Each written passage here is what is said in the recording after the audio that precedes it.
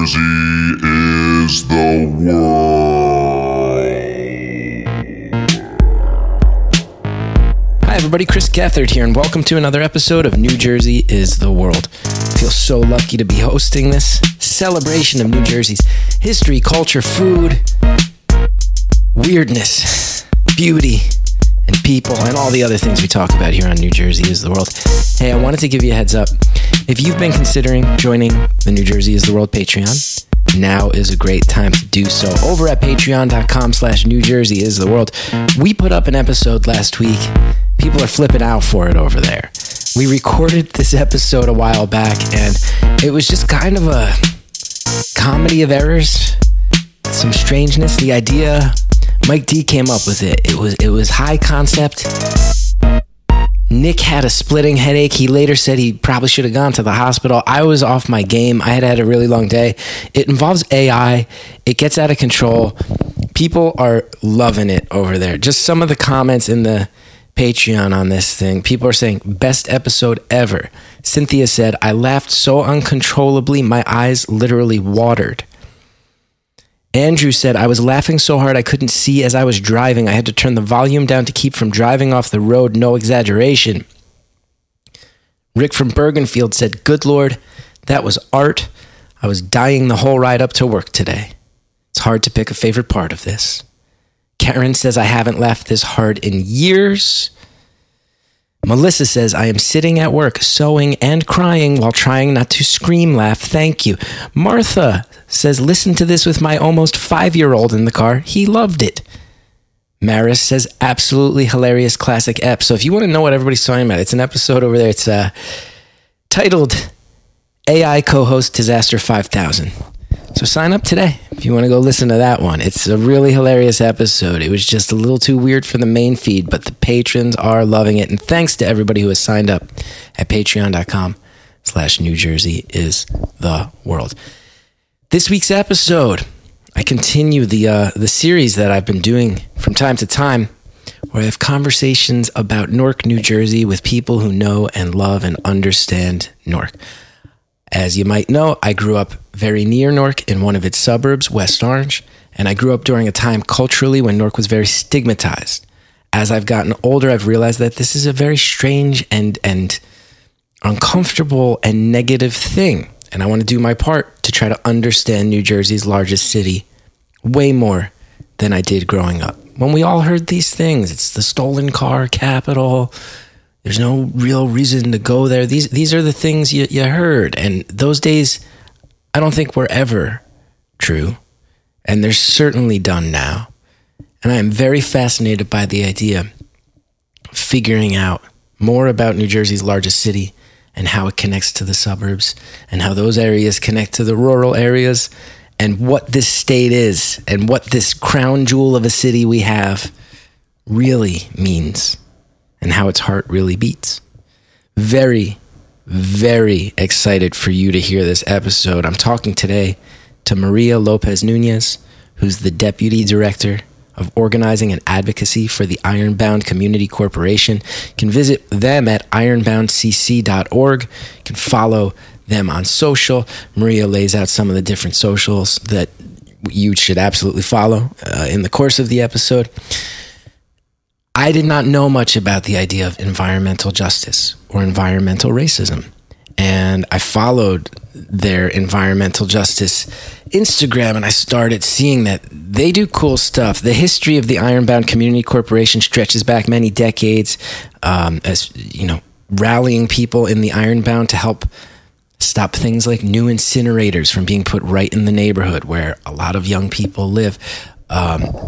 There are Superfund sites that are part of the Ironbound. Ironbound CC helps keep an eye on those and helps try to make sure that these things are mitigated and done correctly.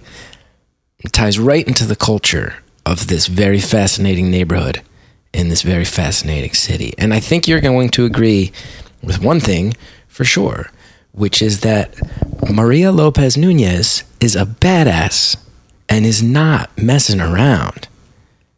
She's cool as hell. I found myself nervous, and I've interviewed a lot of people. I don't get nervous that often. Have fun with these things. And I had fun with this one, but I also realized this is a person who has thought long and hard about any question I might be able to think of, has probably already seen the answer or possible solutions from many different angles, and is just badass and cool, and drops some knowledge in this one that stopped me in my tracks, further made me think about my own ignorance of New Jersey's largest city, made me immediately motivated to think about how I can help, how I can be a part of things, how the area of the state I live in connects to Newark, and what people like me can do to help people like Maria who are keeping an eye on things in Newark. She's great. She's great. Really incredibly cool. I feel lucky I was able to speak with her. I feel flattered that she took the time for our podcast, and I feel so motivated to figure out ways to be more involved in the health of my state and the communities that I'm connected to. Enjoy this one, everybody. Hi, everybody. It's Chris Gethard here, and I'm very psyched today to be able to pick the brain of Maria Lopez Nunez. we've done, this podcast, we do a lot of comedy stuff. We interview business owners. We'll do Jersey food reviews, all the culture of Jersey. But if you've been listening a while, you know, I'm very, very fascinated by the city of Newark. And people here, I think, know my background. If you've been listening for a while, I grew up in West Orange. My father went to high school in Newark. 3 of my grandparents lived in Newark. 1 of them immigrated to Newark. And yet I was raised as part of a generation that was told, don't connect with Newark. You're a suburban kid, and we got out.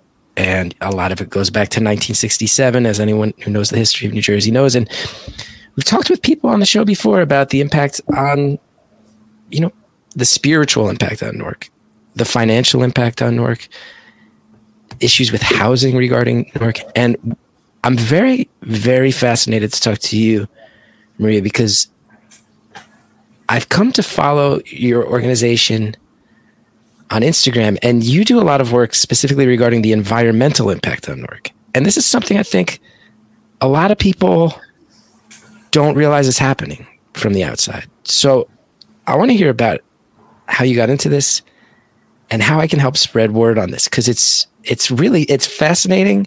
There's a lot of stuff happening that's just wrong, and you're one of the people drawing a line in the sand and trying to stop it. So I applaud you for it, and I want to hear everything about it and how you got into this. Yeah, for sure. Look, I'm excited to be with anyone that loves Newark, because I adore Newark. And, I'll say I'm not a Newark native, right? Like, I was adopted by Newark. I actually grew up in Bushwick before gentrification, so I like to say, like, 3-bedroom apartment for $450, Bushwick, right? Like, it's a whole different world. And I'm afraid, right, of what Newark also is fighting that spiritual, physical fight of not becoming like so many cities that have become gentrified. So that's how I kind of ended up in Newark. It's because the Ironbound in particular reminded me of that pre-gentrification Bushwick, right? It just felt like home. I grew up around a lot of factories, next to a textile factory, actually, where, all this blue powder stuff would come out. I didn't know, like, breathing it in, it was ruining my lungs, right? And it was like scarring my lungs. Now I struggle with asthma and respiratory issues, as does everyone in my family. So with Newark, with the Ironbound in particular, I remember taking a job at ICC. I was attracted by their community garden, actually. And someone saying, like, calling that smell. I was like, calling that smell? Why? That's like how cities smell, right? Like, I think we all know that. It's kind of like a putrid smell, but you're used to it.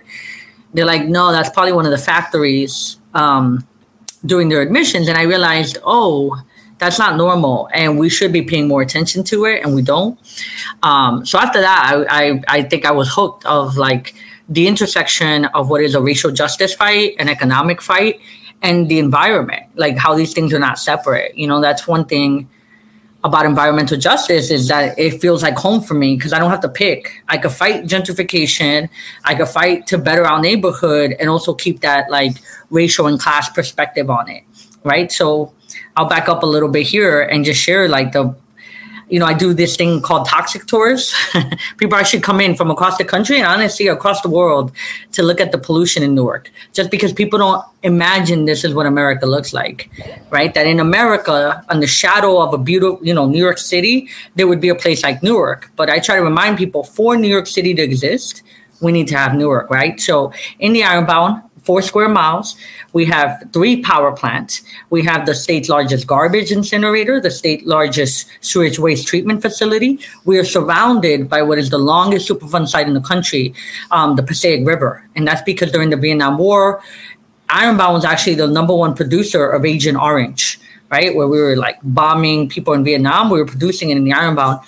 And there was this byproduct dioxin that we were just dumping into the river and letting it go all across the city. So a lot of places in Newark are contaminated beyond remediation. So that means we have to just pour concrete and keep it moving. So I'll leave it there just in terms of context. We're subject to some of the worst air pollution in the state. It seems to me, like you mentioned, in the shadow of New York City. I mean, you could get on the PATH train from Newark, be in the city, or go from Newark Penn Station, be there in minutes. In the other direction, 10, 15 minutes from a place like Short Hills, one of the most expensive zip codes in the country. Milburn High School, one of the top-ranked public schools in the country. That's probably a 10-minute drive from the border of Newark. You go up South Orange Ave. It does feel to me like in just following just the social media of the work you've done and the ICC, which you mentioned the ICC, which we should talk more about, the Ironbound Community Corporation, which environmental justice is just one of the pieces of the puzzle there, but a really fascinating one.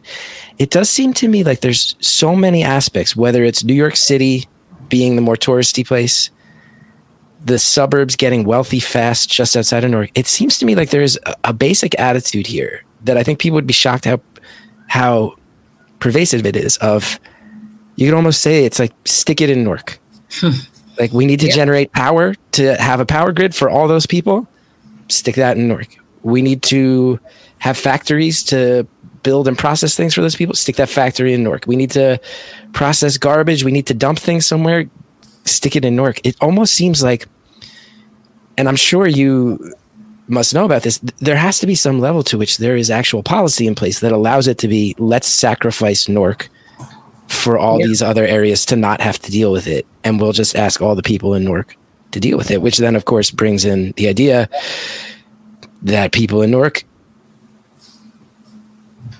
look a certain way, that they are in certain tax brackets. And you effectively realize, we're just sticking a giant city full of people of lower income and people of minority status with all the problems of the surrounding area and just trying to ignore it. It's wild. No, it's pretty wild. I mean, when people in Short Hills turn on their lights, right, they go electric, they feel good about it. They don't think about where that electricity is coming from. They take their garbage bins to their curb and they don't think about it again. And I love to say, like, people don't think about what happens next when they flush their toilet, dump their trash. But we in Newark, especially in the Ironbound, we live with what happens next. We actually live with people's waste, with what happens when the people in Short Hills flush their toilet. It comes and it makes all the way down to the Passaic Valley Sewage Commission, right? That's right, our neighbor in the Ironbound. You could walk to it from my office, from my house. You can walk to the sewage treatment facility. And the problem with all these facilities is they're not treating the waste or the garbage of our city. They're actually treating the waste and the garbage of the region. So in the incinerator, 50% of that trash comes from New York City, and it services 30 municipalities. So when you're thinking about that, it's like, I know there's a joke in New Jersey about how New Jersey smells when you go on the turnpike. And I don't take kindly to that. I remember a few years ago, the incinerator was burning pink, like it was actually just pink smoke coming out. And it got the attention of CBS News. But the reason it got the attention is because they were worried about the people stuck in traffic on the turnpike. And I was like pissed, right? Because I'm like, okay, we live here 24/7.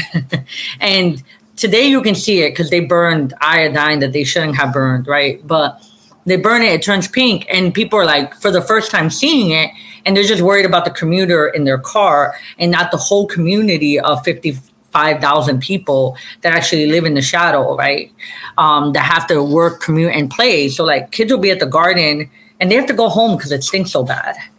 So I always think about that especially when I think about Short Hills and the life that people live. People can live that nice, clean life because they are externalizing, right? They're putting that cost onto someone else. And in this case, it's a place like Newark that's mostly Black and brown, that's mostly low income. And so we call it the sacrifice zone. You need sacrifice zones for that luxury lifestyle that Americans want to live or that we sell on TV. And so until we start dealing with what our lifestyle costs and who do we make pay for it? Because unfortunately, it's not like Newark's doing this and we're rich. I like to say Newark is a rich city, but we're stolen from. Because we get pennies on the dollar for the use of the port. Like that's where Amazon does all its trucking, right? All its packages come through the port.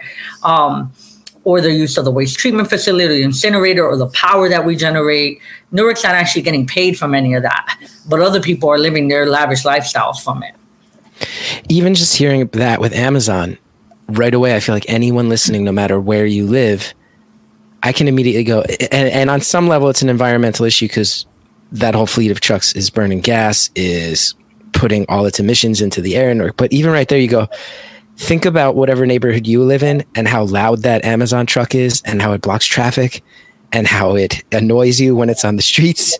And now think of even just that. I go, I haven't thought about this before this moment, but I go, now imagine all those trucks in your neighborhood at the same time.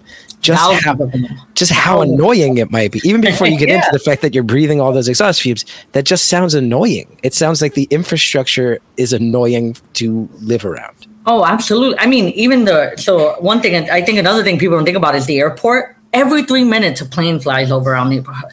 So like when we're outside hanging out with the kids, we have this thing, like, we make a plane flying sound and we do wait because we can't hear each other talking.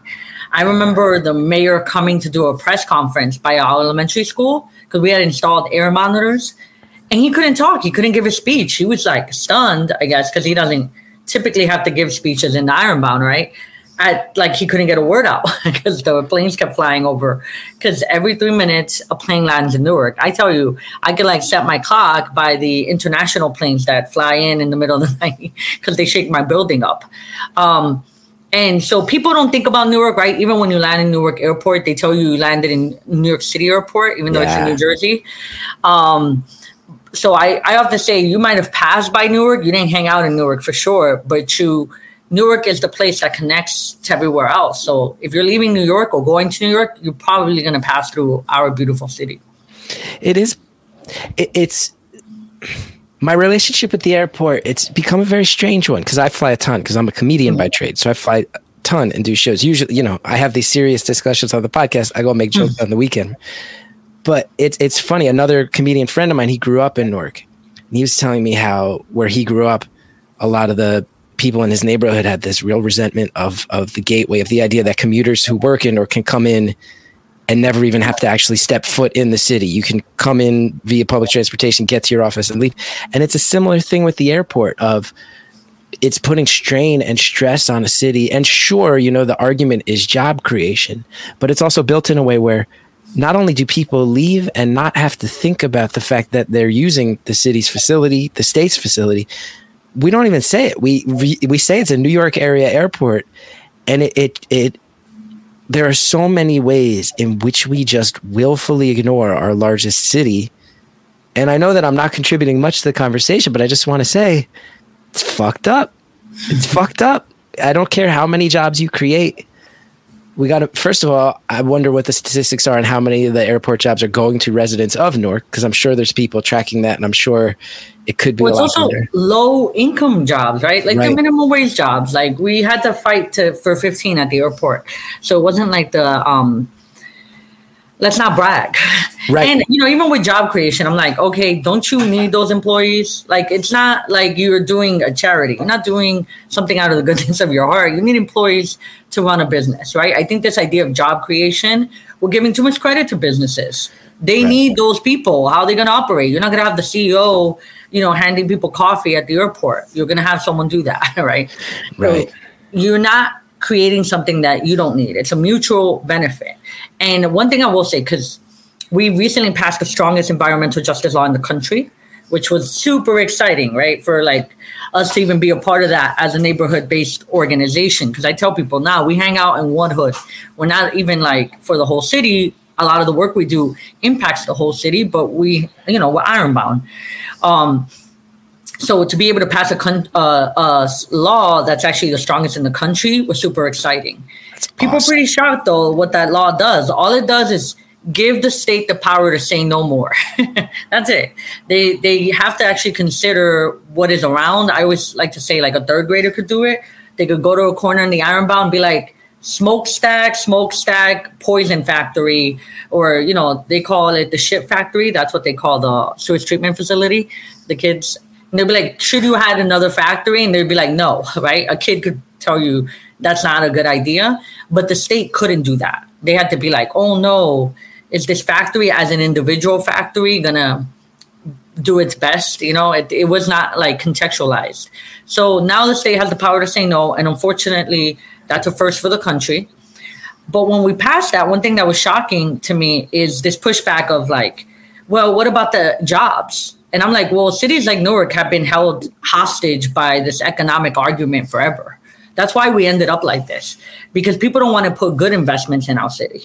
Like they extort us. They're like, if you're going to get a job, you have to pay for it with asthma for your children, with respiratory issues for your grandmother, and you're probably going to die younger. But don't worry, you're going to get this not even middle income, this minimum wage job in exchange for it, and you're good. I'm like, that's not the deal we offer other people in other communities. We actually want real investment in their communities. When you break it down like that, that's a real bum deal. Like, hey, I think so, right? We can get you $15 an hour, but you're going to get asthma, and we're going to fly a plane right over your head every 3 minutes nonstop. Like, yeah, it doesn't sound like a winning equation. You want to get paid more for that, I would say. And now you work, through the ICC, and one thing that's been made clear to me, and I wonder your opinion on it. Obviously, you're a resident of the Ironbound. You're fighting hard for the Ironbound, and I love when things start with the grassroots. But I will tell you, in one of the previous interviews I had in this series that I've done about the city, one person really set me straight, because I talked about, my grandparents are from the Ironbound and used to go down there for food sometimes, and it was made clear to me, like, just so you know, the Ironbound is the traditionally Portuguese, more European section of the city. Like, and it does make me realize the Ironbound, I think, and again, my knowledge of Newark is limited due to a lifetime of being told, why would you go there? Everything fell apart in the 60s. The Ironbound, Forest Hill, outsiders know these are the areas where it's viewed as a little safer, where maybe it's viewed as a little more stable in a lot of ways. So for you to be able to list off the top of your head all the things that are in the Ironbound or walking distance to the Ironbound, when it's been made clear to me, there's other areas of the city that view the Ironbound as maybe the more handled with kid gloves neighborhood in general. I go, oh, what's going on all over the city then? If that's just in the Ironbound, then you can list all those things. Well, yeah, first off, all of Newark's an environmental justice community, but the Ironbound is definitely where the toxic concentration is, and that's because of the proximity to the river. So I'll backtrack here a little bit of Newark history. The thing with the Ironbound is that it was the white neighborhood even after the 60s, because it used to be the poor white neighborhood. Right. So when you had, your millionaire's mansion, mansions up the hill, where you have Forest Hill, and white people used to live there. They used to be the more affluent white people. And then we were the working class people in the Ironbound. So that did persist after the 60s for some time, because when there was white flight in our city, the folks, the white immigrants of the Ironbound, they didn't leave right away. But I'll tell you right now that, and I'm sure people have their own thoughts about it, but there's not as much Portuguese presence. There is in terms of businesses, but in terms of tenants, it's mostly elderly Portuguese people who still own their homes, right? Like the Ironbound, like the city, is 78% renters. Another thing about us is we have a large undocumented population in the Ironbound now, right? So there's a lot of crime stats, like people that don't even go to report to the police what's going on because they're afraid of something else. During the previous presidential administration, we had a lot of difficulty with raids in the neighborhood, right? Like that made it so people were not reporting crime. And I would say that a lot of people only know the Ironbound for those like first 5 blocks of Ferry Street. They don't actually keep going. They don't go to our public housing, to the other sides of the neighborhood that look I think, more how people think about Newark, right? It's mostly people of color. It's mostly Latinx, people from Ecuador, from Brazil. And actually, because of the previous Portuguese population, it's why we have such a high Brazilian population, right? Because they share that colonial language of Portuguese. So yes, it is different than the rest of the city, but I would like to say, like, I don't know, city politics often puts words against each other and people against each other. If you move beyond those 5 restaurant blocks, you'll see that the Ironbound is more like Newark than I think people give it credit for. And again, like, unfortunately, most people are not aware of the industrial legacy and then the health problems that produces in children. That's really fascinating. I've been set straight yet again. It's true. I will tell you, even now when I go to Newark, Ferry Street, Prudential Center, these are the reasons I go. And then from there, that's 5 blocks. That's not the Ironbound. Yeah. It's not the whole thing. I'm wondering, one thing that people will think, and this is a guilty thought that a lot of listeners will probably have, right? There'll probably be people going, okay, thinking about when Essex County flushes their toilets, it all gets funneled into Newark. You go, I hope people think about that. You hear it in a simple way, and you go, now you got to think about it. You can't forget about that Cedar Grove and Fairfield and Livingston. Like, that's all. Think of us. I grew up in West Orange. Like, we flush our toilets. It shows up in Newark. There are people who are going to have a guilty thought, which is, well, it has to go somewhere and it's already there. So what do we do really? So I'm wondering, when it comes to solutions, what are the brainstorms? Are there technologies that exist that could go, if we invest money, it doesn't have to be this way. And because here's the thing that I'm sure you have to think about a lot more than I do is there's probably a lot of people with good intentions who would love to donate to this, who go, I want to fix this. And I also want to make sure it doesn't, that awful phrase, I don't want to make sure it doesn't wind up in my backyard instead. So it also sucks that we have to ask people like you to brainstorm the solutions for everyone else. But I wonder what those brainstorms happening in your field of activism are. Yeah, no, for sure. And I appreciate you, Chris, for even having that thought, right? Because let's be honest, right? Let's be honest. Exactly. And I appreciate you saying, like, it shouldn't be our responsibility, because so often it's like, all right, well, what are you going to do about it? I'm like, yo, literally not my job. I'm just trying to make sure more kids don't die because of asthma attacks in our neighborhood, right? Because even with the trucks, right, when you breathe it in, it stays in your body forever. So let's say a kid makes it, like, we make it out in Newark, like, I don't know, there's that myth, right? I don't want to make it out in Newark. I just want Newark to be better. But if you leave our city and you live somewhere with green trees and everything, your lungs are affected forever from having grown up in our beautiful city. So I want to change that. So no matter what you decide to do with your life, you don't have scars from where you grew up. So yeah, what can people do? I mean, we have to have a real conversation of, like, if this is the lifestyle we all want, we're going to have to share in the burden. It can't just be concentrated. You can't just keep exporting it out so that you don't have to look at it. And I think that that's actually why we have the lifestyles we do, because no one has to deal with the consequences. They just Amazon their life away, 10 different packages at their door, and then they put it on the curb. If they have to see that shit pile up, if they have to breathe it in when they actually don't recycle it, they actually just burn it, and you have to breathe that in, and you felt your lungs burning at night, you might be like, I want to live differently. This is not worth the price, So that's one just straightforward option. Let's all share in the responsibility of the problems we create. Because I tell you, low-income people are not the ones generating most of the pollution, right? And so I'll repeat that again. It's not Newark that is responsible for all this trash and this waste. It's actually richer affluent areas, but we pay in the concentration. So if everyone had to deal with the amount that they produce, I tell you, they'd want to produce a lot less. 2, it's just like pay the city more. Our city's getting ripped off right now. Like, I want to see better contracts. I don't understand why we don't, factor in the cost of human health. That shouldn't be like an invisible externality. We need to visibilize it and say, yeah, for there to be, your electricity to just flip on, that caused X amount of people their lung capacity or neurological issues, pregnancy issues, right? That's why you see all these health issues in our community. It's because the tie between environmental racism in this country and health outcomes, it's like really strong. If you're a person of color, especially in New Jersey, the higher the concentration of people of color in a neighborhood, the higher the concentration of pollution. And that was a map that was done by our own Department of Environmental Protection. It's what we used to pass the environmental justice law. So I don't know, talking about it helps, but obviously I think people need to clean up their own shit.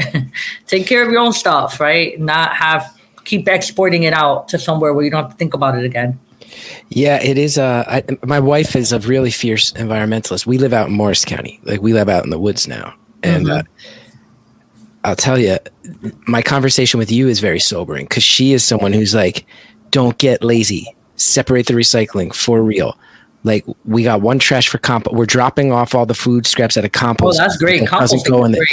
But I hear that, right? I hear exactly, just hearing what you're saying going, like on a very simple level, if people in the surrounding area would pay attention to their trash and use all the things available that are actual resources like composting, like actually separating your own recycling, right there, you probably go, oh, you don't just send it rolling down a hill and it eventually lands in Newark somewhere for a kid to have to deal with. And it'll eventually come back to everybody, right? It's coming back to everybody in the form of climate change. Yeah. And so climate change will unite all of us. But I tell you, in the Ironbound, we flood often, right? Like, we often have to get rescued out of our cars. People think, oh, we need a big hurricane. I'm like, nah, we need 10 minutes of rain because Newark deals with too much. So the water just backs up. And the water that's backing up is like sewage water that then the kids are like wading through to go to school. Like, it sounds mad dramatic, and it's happening in Newark today, 2023. And it's not because it's a major national disaster. It's just because it rained today and we didn't build things right. So another thing I try to remind people is like, you don't have to like go buy a tote bag. I'm not telling you like to clean up your life, but like go to a city council meeting, get politically involved. Because actually that's where the greatest change will come, is if we get pressure on the politicians and say like, yo, I might be in Morris County, but I care about what happens in Newark. Can you fix that? Can you pay them more, pay them their fair share? Because the state does use Newark as a dumping ground. And one thing we've been able to do, it's been amazing, the support from other people that don't live in Newark, but come out to our hearings and let like everybody know that they're watching too and have our backs.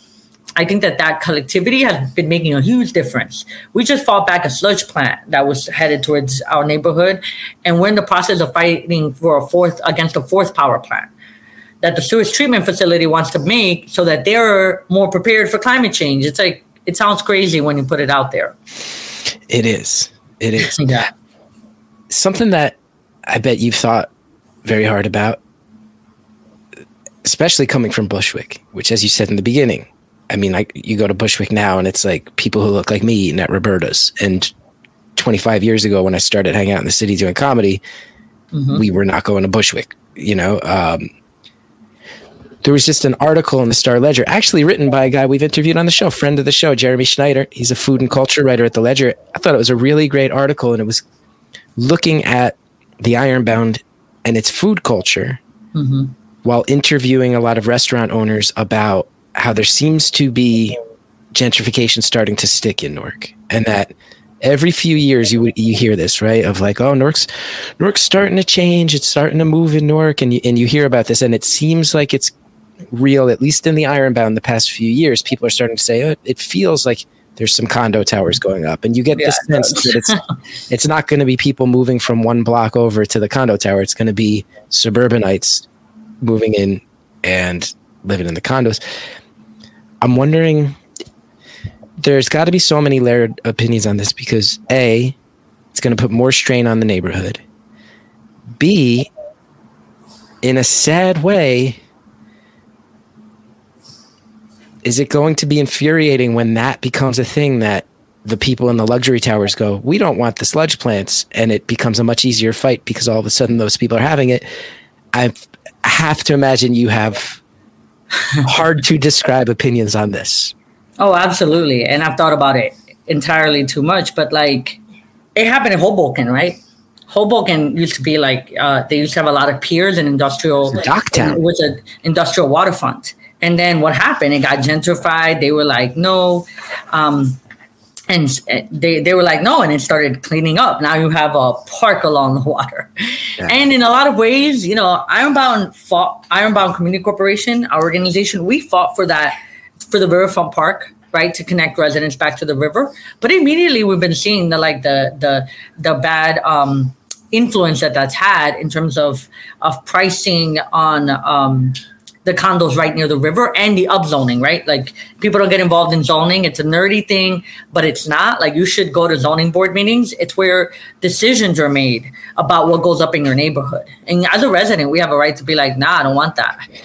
And yeah, I'm scared. I'm scared that we made the neighborhood better. After 53 years, we're 53 years old, of fighting, the neighborhood has improved in terms of environmental justice, but that someone else will benefit. And then in that case, it's not environmental justice because the people that got, you know, displaced, they're going to be in another bad situation, probably like Perth Amboy, right? Like we're just going to roll that problem. Again, we keep pushing it to where, and let's be real about this, where white affluent people can't see it. And if that white affluent people move to the neighborhood, then the governor is going to be like, yeah, no, we can't put that sludge plant there. That's a part of the inequality. And that's why we try to visibilize that connection between race and class, because things do change with different people move into the neighborhood. I saw it in Bushwick. You know, those factories aren't there. Those factories got replaced with luxury condos. And I'm afraid that will happen in Ironbound. And to a large extent, it's already been happening. Undocumented families who have to be like 4 families in an apartment to be able to afford the rent. Like that's not right. And, you know, that's why we push for things like rent control and affordable housing. And I worry that the pressure is just too much because people want Newark to be better. But I keep it, be better for who? It has to be better for the people that have lived here and the people that stayed during the rebellion and after the rebellion. They just invested in the city and kept believing in Newark to come on the other side. They should be the ones that benefit. It is so much in New Jersey comes down to real estate, right? It's real estate developers get to call so many shots. And as you're speaking, I'm going, there's another thing never would have thought about, which is up until very recently, if you lived near that river, that's probably not a great thing because the river is very polluted with the remnants of Agent Orange. And then you come in and you go, we now build a park that connects it. And real estate developers go, we can build this as waterfront property. Waterfront property, they search for that on Zillow. That now all of a sudden that comes up as an asset. And what a nasty backlash of a thing. What a nasty backlash of a thing. Yeah, I give kudos to the mayor in that sense. He's trying to like help Newarkers be able to buy houses in Newark because a lot of it is speculation, right? Yeah. So we look at a lot of cities, especially after a lot of upheaval, that have empty lots, empty buildings. That's just speculative realtors sitting on that property. It's not that the people who live there let it decline. It's just like a real estate company's holding that. They bought it mad cheap when things were problematic, and they're just holding it, and they can hold it forever because they're rich. They don't need that money. They can just sit on their money. And so they hold it until the moment is right, and then they flip it and put luxury housing on there, right? And then you say, oh, they improved it, but they were the ones that kept it artificially depressed for so long until they decided the time was right. And so again, we need to look at the corporate influence on both the environment and our housing situation because they're intimately connected. That's true. If you're holding a property and it's sitting vacant, you can claim, and you can claim that when it flips, it's an improvement. But also, who would have improved it is a family who was living there, who would have then therefore who sent their kids to school, who would have been like advocating at the school, going to parent advisory board meetings. You get me? Like families make neighborhoods. You see what's going up in the Ironbound right now in that 5 square block, right? Like in that little hot area. I have like a line in the sand where I'm like, yeah, we probably won't win these zoning fights. But we'll try. We're gonna try no matter what. But I know for me, like it's David and Goliath, right? When we win is kind of a miracle. But we have that area. All they're putting up is studios and 1-bedrooms, and these people are sick. Even at zoning board meetings, they'll be like, "Yeah, we're gonna attract that New York City crowd." that suitcase crowd. Like they're not trying to actually invest in neighborhoods. So I also think it'll all fall, it's a pyramid scheme that's all going to fall apart. Right. It used to be if you couldn't afford Brooklyn, head to Jersey City. And then it was certain neighborhoods in Jersey City. And now there's people living in Jersey City Heights. And now if you get priced out of the Heights, maybe you wind up in Harrison. I was in Harrison the other day. I used to take the Harrison Path station when I was a kid. Haven't been there in years. And went through, there was a guy doing a comedy show. Great comedian, Colin Armstrong, great kid, does it at the Vanguard. Support the show, everybody. But I was like, they're doing a comedy show in Harrison. I went to Harrison. I go, this is a genuinely different place than when I used to take the PATH train from here in high school and college. It's an absolutely different town. There's all the trees are wrapped in Christmas lights now, and there's condos everywhere. And it seems like Ironbound is the next one they're aiming at. But that's a strategic last stop. It's the last stop of the path. And it's a strategic move by real estate people. And it does make me feel for the people who've been putting up with nonsense for decades who are now going to be told, well, it's improved. And part of the improvement is you don't have a place here anymore. Yeah. It's not right. For a while we kept hearing like, oh, you can't concentrate poverty. And I'm like, you shouldn't concentrate wealth either. Like a good neighborhood's an integrated neighborhood. Like low income people, middle income, and upper income, because everybody helps each other out, right? Like everybody is able to have, it's just a different social fabric and a diversity that people enjoy. That's why they enjoy the Ironbound, because you did have some small business owners who were good in comparison to Newark, but they still lived in the neighborhood. So they cared what happened in the neighborhood. When you have a lot of people that just don't live here, they just come in, make their money, or they just have like Harrison's a bedroom community. People go to New York City for work during the day. They probably socialize there. And yeah, the Harrison nightlife's kind of picking up, but it's not, you don't go there for the culture of Harrison, Yeah. And I'm afraid if that happens to Newark. It's happening in cities across the country, and nobody's been able to figure it out. So cities are losing their soul, and they're just becoming corporate entities. And then what happens when the corporations pull out, like we're seeing in New York, where, Barnes & Noble destroyed so many mom and pop bookstores, for instance, or Starbucks. But then they decide, it's not that much money. We're going to close up shop. Then we end up with all these vacant lots and back on the merry-go-round. I say, take your cities back, take your neighborhood back, participate. I think you're cool as shit. I feel like you got every answer I want to hear, and you've thought about it, and it's not policy. It doesn't sound like you're reading a textbook. It's here's what's going on when you walk a few blocks. Here's the things I see. What you're doing is so cool. I do have to just ask. So you didn't grow up in Newark. How do you wind up dedicating so much of your life to getting in the trenches for this city, for this neighborhood? What's the bullet point? It's not different.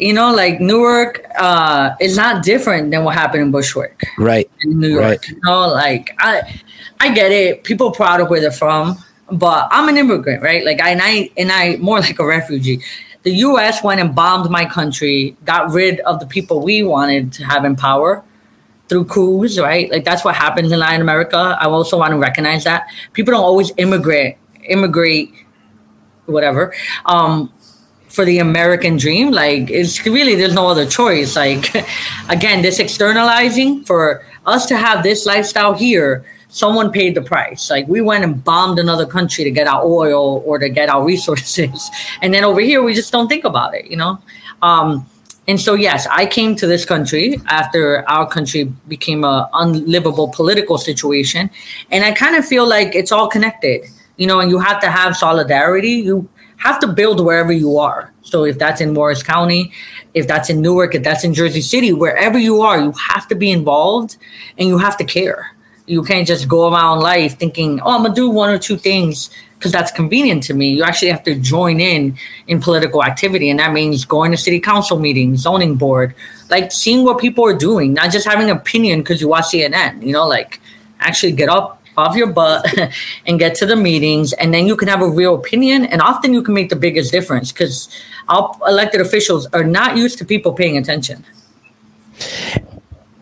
I do have to say, too, if you read about the history of Newark, you don't have to read too much to realize what are, one of the things that's always plagued the city is if it wasn't true, it would almost be darkly comical after a certain point of political corruption, of, mayors getting arrested shortly after they're out of office, and, entire slates of city council people being corrupt. And it's almost a comedy of errors. And you don't have to connect too many dots, I'm sure, to see that the types of things you're battling against now, there's probably some people who had their pockets lined along the way to allow those things to happen. And more people than just Newark, because I think of course, the people in Newark get caught probably because they're black and brown, right?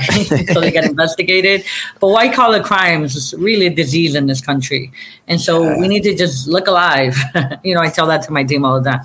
Just look alive, people, and pay attention, because when we pay a little bit of attention, I'm telling you, the results are huge. Just to get everyday people to pay a little bit more attention and not just get the talking points from the TV, because they're selling you something too. Like, go look around for yourself and make your own conclusions. Yeah. And I'll also say too, and this is something that I've had to do as an adult, I'll tell you, and this will, I think this will make you laugh. It will also make you shake your head. I did a show, great show. There was the Brick City Comedy Review. Justin Williams runs it. Kilkenny's, I think, was the name of the bar. It's upstairs. And it was great. And I drove down. I got down there early. I texted my father. I said, because he had always, he drove me by when I was a kid. My grandfather's house was on South 14th Street, right across from a USPS truck yard now. And I texted my dad. I said, do you remember? I remember it was 14th Street. Do you remember the address of Pa's house? He's like, why? I go, well, I'm in Newark. And I was thinking of just driving by and seeing his house. And my dad sent me the address, and he just wrote, hey, be careful, man. And I was like, and my dad's not a closed-minded guy. My dad has a lot of love for Newark. He went to Essex Catholic. Like, he has a lot of love, but that's the immediate instinct. And I could say so many of us were raised by that. And I can also say one of the first things I want to encourage the people in my position to do, if you live in this state outside of Newark, don't let your only time in Newark just be the airport anymore. Go eat at restaurants.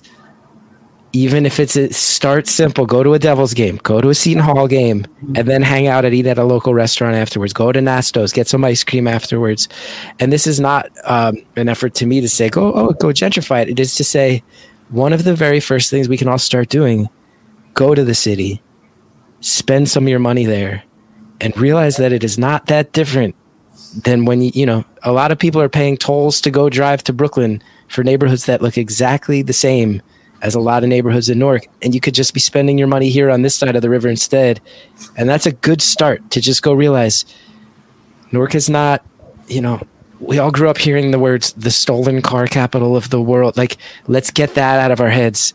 And first things first, go walk around, spend a little money, eat some food that's amazing, because that's always the quickest way to get people to go to a place. And then realize there's people here and there's a connection here. And I've said it a million times, and it's not the most original thought, but it feels to me like the rebellion happened in 1967, and a lot of the bridges went up physically. And they went back down physically, but mentally they still haven't kind of gone back down. We have not reconnected Newark to the rest of the area in a way that makes sense. Yeah. I'll encourage the other people like me who are cheesy white suburban people whose grandparents or parents lived in Newark for a while. Go back. That's the first thing we can do. Go back, go on a date night there, spend some money there, realize that it's not the boogeyman we were led to believe when we grew up. Yeah. I still think that. No, absolutely. And just support the organizations and the work in Newark, right? Like, there's so much amazing nation-leading work that happens in our city that's going to help everyone in the end. Because if you do help those that have been the most impacted, you actually help everybody. So, when we improve things in Newark, it really has great ripple effects for the whole Garden State. Until Newark is a garden, we won't be the Garden State. I love that.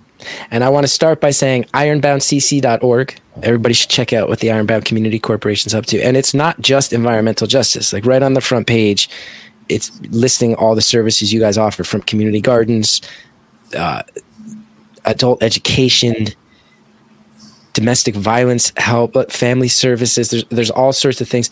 Are there any other organizations you're working closely with in Newark that you want to give a shout out to that I should know about personally, that our listeners might like to, even if it's just following on social, just to see the good people who are doing good work? Yeah, for sure. And definitely follow us at Ironbound Environmental Justice. Because we have a separate site for all the advocacy work, which is ironboundinjustice.org. And then our close partner in the city is the South Ward Environmental Alliance, right? That's with Kim Gaddy. And recognizing that the East Ward and the South Ward are actually intimately connected through this legacy of pollution. I love POP, People's Organization for Progress. We do a lot of work on police brutality with them. I like the ACLU. They're based in Newark, which I appreciate.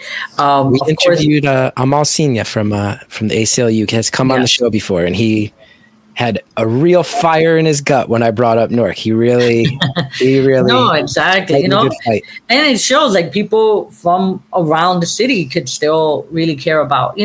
It's the capital. It should be the capital of New Jersey because it's the biggest city, right? And wherever Newark goes, the world will follow. I really believe that. So I love our city, and I love all the people who work in it. I'm blown away. I'm so glad you took the time. I feel like part of the problem. I feel like a cheesy white suburban kid who grew up 10 minutes away. Come as long as you join us, you're doing your part. I'm trying now that I'm old and in my 40s. I'm trying to do my part by spreading word on stuff. But I appreciate you. I only bring that up in self-deprecating fashion to say that New Jersey's viewed as a suburban state. Not necessarily. We've got great cities. It's not just Newark, Patterson, Camden, Trenton, Plainfield, all these cities that we need to reconnect our suburbs to. And that quote, holy shit, that quote, until Newark is a garden, we're not the garden state. I'm sitting there and going, that is an attainable goal on some level. And I hope our listeners figure out ways to help rally and support. And I thank you for not just taking the time today, but for dedicating so much of your life to the things you dedicate it to, because it makes me feel And if I could just make one plug for people to watch The Sacrifice Zone. So if you go to thesacrificezone.org, it's a movie on the work we do. And from what I've read up on the movie, I haven't seen it yet. A lot of it focuses on the work you do. I feel like you're being modest. That movie's description basically says it's looking at what you do. And I think that's so cool. Yeah. I think it's so cool. And but we do everything in community. I know movies have. Of course, you can't say it, but I can say it. You're a badass. I appreciate you. Things don't get done without people like you. I'll tell you too. Before our listeners, the program I used to record was giving us problems, and I had to restart my computer.